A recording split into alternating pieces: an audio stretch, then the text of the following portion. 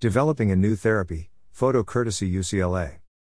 There is no benefit in helping create a miraculous new therapy that can cure people and save lives if no one except the super rich can afford it. That's why the California Institute for Regenerative Medicine, CIRM, has made creating a roadmap to help make new treatments both available and affordable for all Californians a central pillar of its new 5-year strategic plan. New treatments based on novel new technologies often seem to come with a gobsmacking price tag. When Kymriah, a CAR T-cell cancer therapy, was approved, it cost $475,000 for one treatment course. When the FDA approved Zolgensma to treat spinal muscular atrophy, a genetic disorder that causes muscle wasting and weakness, the cost was $2.1 million for one dose. Part of the pricing is due to high manufacturing cost and the specialized resources needed to deliver the treatments. The treatments themselves are showing that they can be one-and-done options for patients, meaning just one treatment may be all they need to be cured.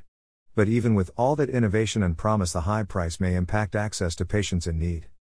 At CIRM, we believe that if California taxpayer money has helped researchers develop a new therapy, Californians should be able to get that therapy. To try and ensure they can, we have created the Accessibility and Affordability Working Group, AAWG. The group's mission is to find a way to overcome the hurdles that stand between a patient and the treatment they need.